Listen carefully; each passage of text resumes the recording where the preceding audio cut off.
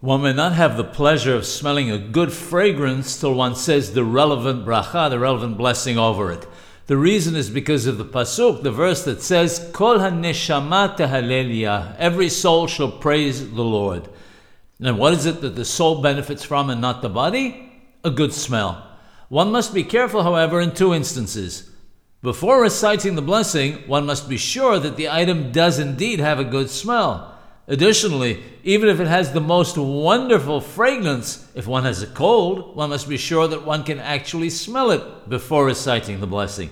In these cases, where there's room for doubt, one may smell the item first to ensure that there is a scent and that one can actually smell it, and then recite the blessing over it and smell it again.